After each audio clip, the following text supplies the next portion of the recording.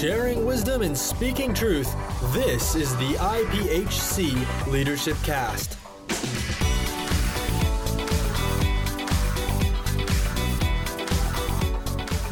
Hello and welcome to this episode of the IPHC Leadership Cast. I'm Garrett Magby, and today we have on the phone with us Trés Ward from Emmanuel College. He's the assistant to the president and also the director of outreach over the ministry teams at Emmanuel College. Trés, how are you doing today?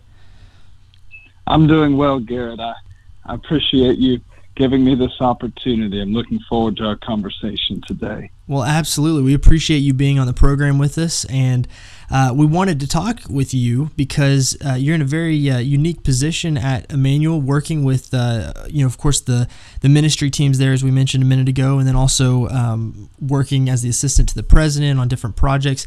Tell us a little bit about your background, and then lead us into how you wound up at Emmanuel, and then, of course, more detail about what you're doing there. Sure. Well, I was born and bred in the Pentecostal Holiness Church. I grew up with grandparents on both sides as pastors. In fact, I'm a fourth-generation Pentecostal Holiness preacher and licensed minister.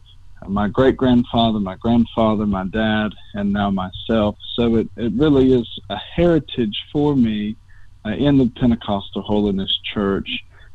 And I always knew that I wanted to serve God somehow. Even from the time I was a kid, I've always told people that I got saved every time there was a thunderstorm outside, I would get saved all over again. Every time my dad threatened to whip me, I got saved again, you know. and so I'm one of those that if you ask me to point to a particular date, I don't know that I would be able to tell you which time was the real time, because I just always knew that I loved God and I wanted to serve Him, but I didn't really know exactly what that would look like. Right. Coming up, as a kid, my dad pastoring, my mom leading the music in our churches, I was influenced in both ways by both of them. I have a deep love to preach and to teach the Word of God, to study the Word of God. And I also love to sing. I play the piano, several other instruments. I studied music in college, and I attribute that love for music to my mom. And so I have a great influence in both preaching and teaching pastoral ministry from my dad, and the influence of the music ministry from my mom, and a lot of musical influence on both sides of my family, really. So growing up in church was a wonderful time for me. It was what I lived for, to go to church every Sunday and just to be a part of our music ministry there. I started out playing the tambourine at like 7 years old, and then graduated to playing the drums and then the piano, and right. and singing with the choir. That was always a big thing. And as a teenager, I got involved with the youth band at church, and we had our own worship band. And all of that sort of led me down the road that would ultimately bring me to where I am today. And, I don't want to get too far ahead of your question, but I will just go ahead and say that when I was in high school, I remember having a desire to plant a church in a local city. I'm from North Carolina, out of the Cornerstone Conference, which, of course, the Pentecostal Holiness Church people will recognize. And I was just about an hour outside of Greensboro, North Carolina, and really felt at that time that I would love to plant a church there and pastor a church there. And so even in high school, I had that desire, but I felt like it would be important for me to also study music, and I loved music at that time, and I had an opportunity to study music at a local state university. So I went to Appalachian State University, kind of an odd thing for me because I had grown up in the IPHC and I had opportunities, and it was, looking back, I believe it was the right decision for me. In fact, I know that God opened the door for me to go there, but it didn't seem to fit what what others might have thought that I should have done, or even what I thought I was going to do before it all turned out that way.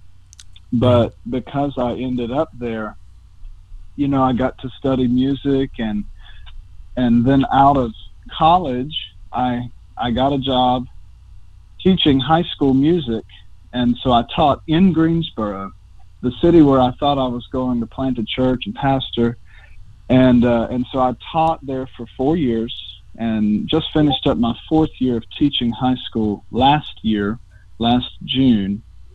And, I could go so deeply into how God brought us to Emmanuel, but just suffice it to say that we really didn't have a choice. God showed us so clearly that this is where he wanted us. And so after teaching high school for 4 years, my wife Rachel and I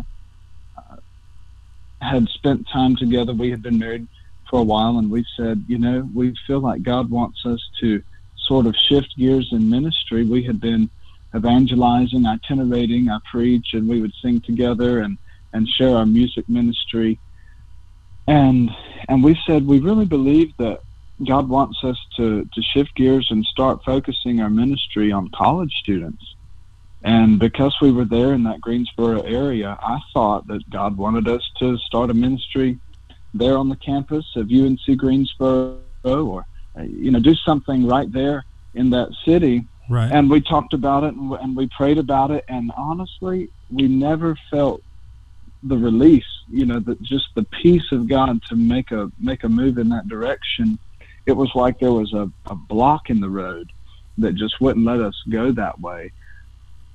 And I didn't realize, I never even imagined that Emmanuel would be on our radar until one day I got a call from Dr. White, who's the president here at Emmanuel, and he asked me to consider coming to Emmanuel to serve in the capacity in which I now serve, and to be his assistant, to direct singers and some of the other things that you mentioned a few minutes ago. And it was amazing to see the fulfillment, and even now to be living it out, the fulfillment in so many ways of the prayers that I prayed for God to show us where he wants us to be. The combination of the music ministry and really what is a lot like a pastoral ministry, in the sense of working with the students here and being with them day in and day out in this very critical and developmental time in their lives.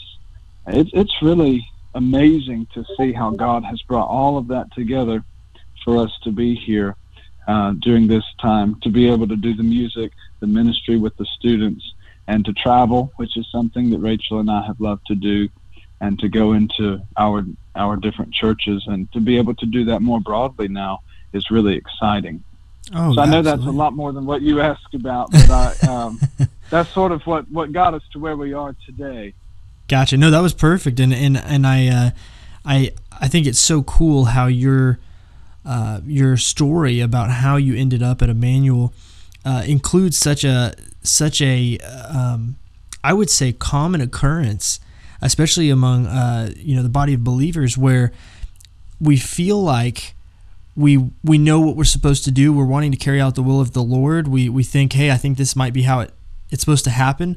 But when God's plan is a little bit different, those roadblocks seem to pop up. But then when the right thing comes along, when he brings you into that right timing and that right, whatever it is that he's wanting you to do, it's just a smooth transition. And like you said, you got a call from the president of Emmanuel, and he asked you to come aboard and help in that way. Well, that's so much easier than when we try to, push our own thoughts on it. And that's the way that God likes to help direct us. And I think it's such a cool story leading into where you're at now at Emmanuel. And let me ask you this.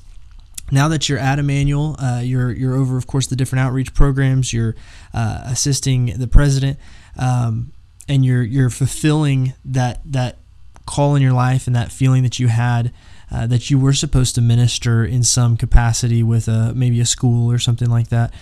What do you find is let's say either a challenge or something that you're discovering is effective when ministering to that college generation, that college age generation? Because this year in 2018 we're focusing on our core value of all generations among the denomination, and so I'm curious as you've been getting involved more and more with college students, being a college graduate, what is that dynamic like, and what are some of the things, either challenges or other things that you've discovered are positive or benefits in that ministry type role, in that education type role?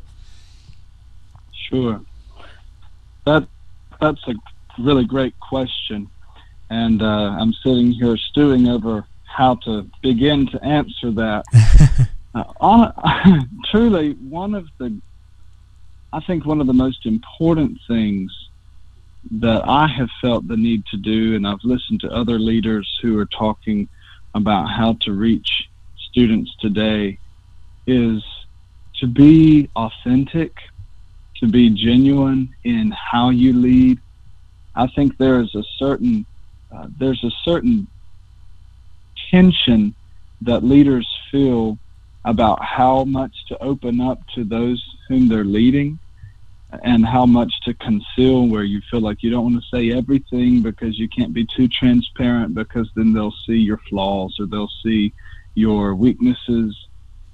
And when I started out teaching high school, I felt that way. I felt very strained to be comfortable in my own skin and to lead my classroom with confidence, to make mistakes and be okay with it, to experiment and not be sure how things were going to turn out. But God really helped me over those, even just the 4 years that I taught in a public high school.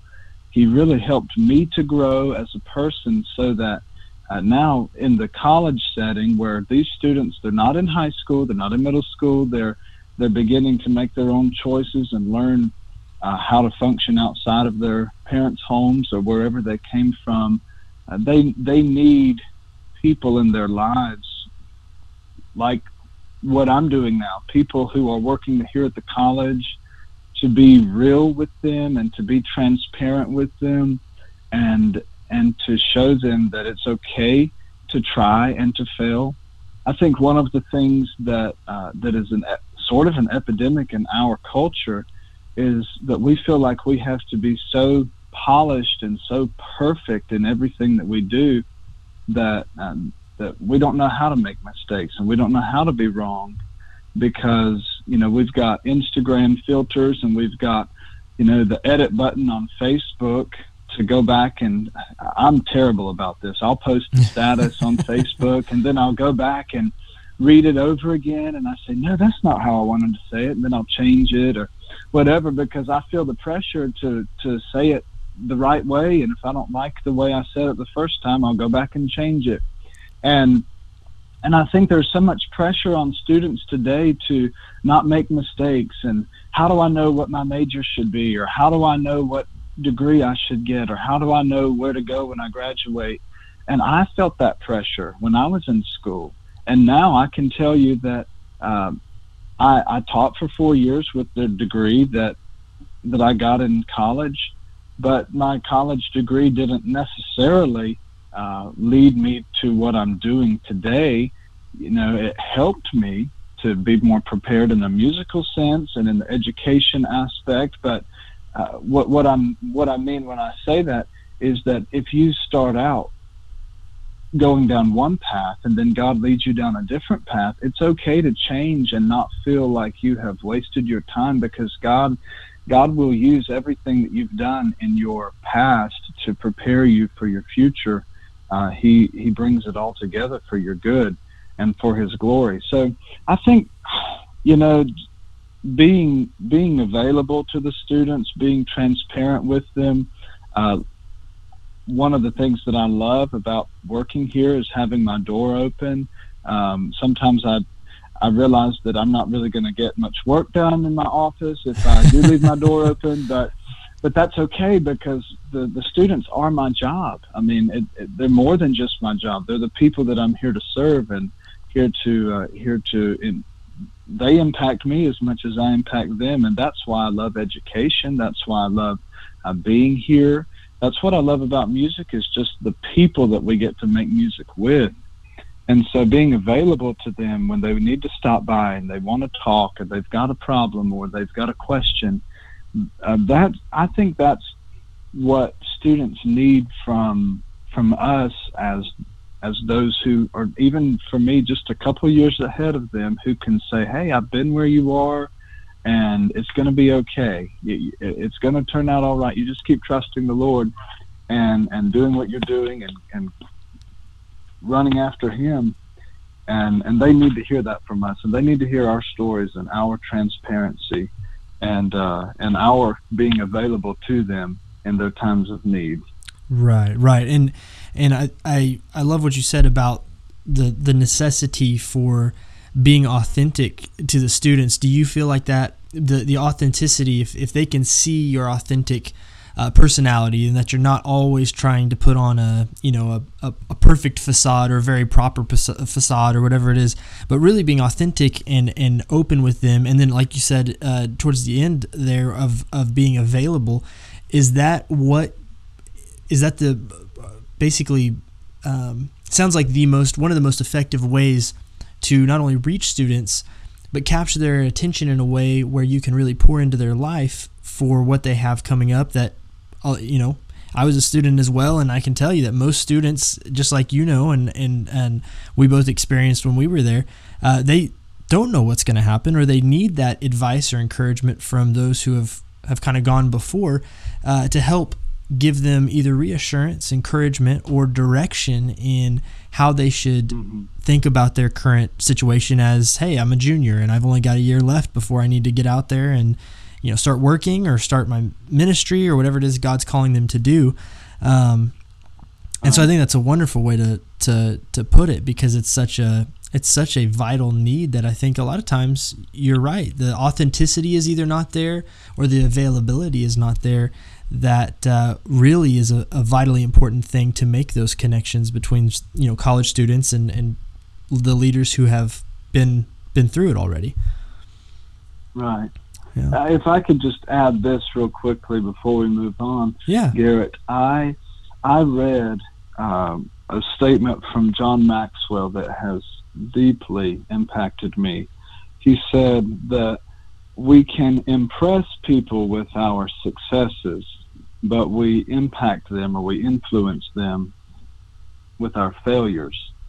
And that resonated so strongly with me, because, I think sometimes students in college or even high school, and backing on up to children, who look at adults and they see maybe the success, they see the nice car, the nice house, the family, the influence, or they see the wealth and the recognition that people get as they grow older, and especially if they serve the Lord and they trust God and God favors and blesses them.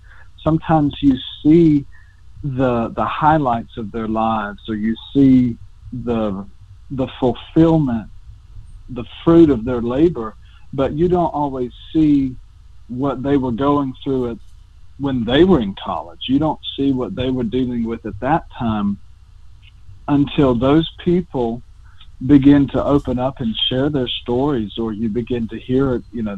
They had some of the same emotions. They had some of the same fears and doubts and uncertainties about life that we're now having. And I think we owe it to the generations coming behind us to be honest about our struggles and to be honest about what we're dealing with, because as long as we try to conceal that, then we do more harm than good at preparing them for real life. You can't just jump from being a college student with a bunch of student loans to having a big house with a nice brand new car and think that you go from 0 to 60 in 5 seconds. It takes time to build that, and it takes a lot of struggle. It takes a lot of trusting the Lord with all your heart not leaning on your own understanding, and acknowledging Him in all your ways. And as He directs your path, He will carry you from one season to the next. And so, I think it's really, really important that we are honest with students, and not just honest with them, but that we tell more than what we think we should, because that's when it really begins to help them become the person that they need to be. They begin to see life in a broader perspective, that I can do this, and God's got big plans for me, and I'm just going to go through what He has for me right now and trust Him for what's next. And I don't have to be afraid of that, because I know that His plan for me is for my good. Absolutely. And you know, it's so true. If the generations that have come before, if they don't share truthfully, their experience, if they're not authentic in their presentation, and like you said, if you see where they're at currently, so someone who's graduated and gone on and done all this hard work and been very diligent and things like that, and are now at a certain place in life, to a college student who hasn't seen that process, or to even a younger, high school or middle school, whatever it is, growing up, seeing the end result without seeing all of the blood, sweat, and tears that was poured into this journey, it almost has produced a false expectation. And of course, especially with movies and TV shows, you see the end result before you ever see how someone gets to where they're going, and it does create this false expectation of, hey, I'll be able to graduate. Next thing I know, I'll blink my eyes and I'll have a house, and all my loans will be paid off, and I'll have 3 cars and the garage, and all this kind of stuff. And it's like, well, wait a second, there's a little bit more work that goes into it. And so I think that's vitally important, like you were saying, for the generations to be able to help the next generation and the next generation, the next generation understand the process that's always been there, and not forget that it's reality, And then, of course, the most important thing, as you just mentioned, is the fact that we're on this journey. We're on a journey that God's laid before us, and if we're doing everything that we possibly can to follow, His will for our lives, and to seek His will for our lives, then He'll get us there. We just can't be impatient in that process, Right. And so, yeah, absolutely. Well, and I hate to do this because the conversation is great. We could go on for probably another 30 or 45 minutes. I know. Do you have any closing thoughts or things that you'd like to say, either about Emmanuel, or about the conversation that we've had so far, or that you would like to leave our listeners with before we end this episode of the Leadership Cast? Sure. Well, let me just say this. Coming to Emmanuel has been such a great blessing to our lives, and to be around the students, the other staff, the faculty. It has been such a blessing to my life, just to be around the great leaders that we have here. Every week I get to sit down with our great leadership. We have a wonderful faculty and staff. I get to be around Dr. White. I get to be around Pastor Tracy Reynolds, who is the Vice President for Student Development. I get to be around our campus pastor, Pastor Chris. I met with Pastor Chris and Pastor Tracy today, and then, of course, working for Dr. White, we have a meeting every week, and just listening to them talk about the college and ministry and the kingdom and where we can go in our future is so thrilling and exciting for me. I have grown. I feel like I've been exposed to a whole new world being here, and God is doing great things here at this college, and I believe in the mission of the college. I believe in the mission of the Pentecostal Holiness Church and the kingdom of God as a whole, and I'm just grateful to have this opportunity to be here and to be a part of that, and developing leaders for future ministry within our denomination and beyond. So I'm so gratefully blessed. I really am. And I'm excited about what's going to happen down the road. Absolutely.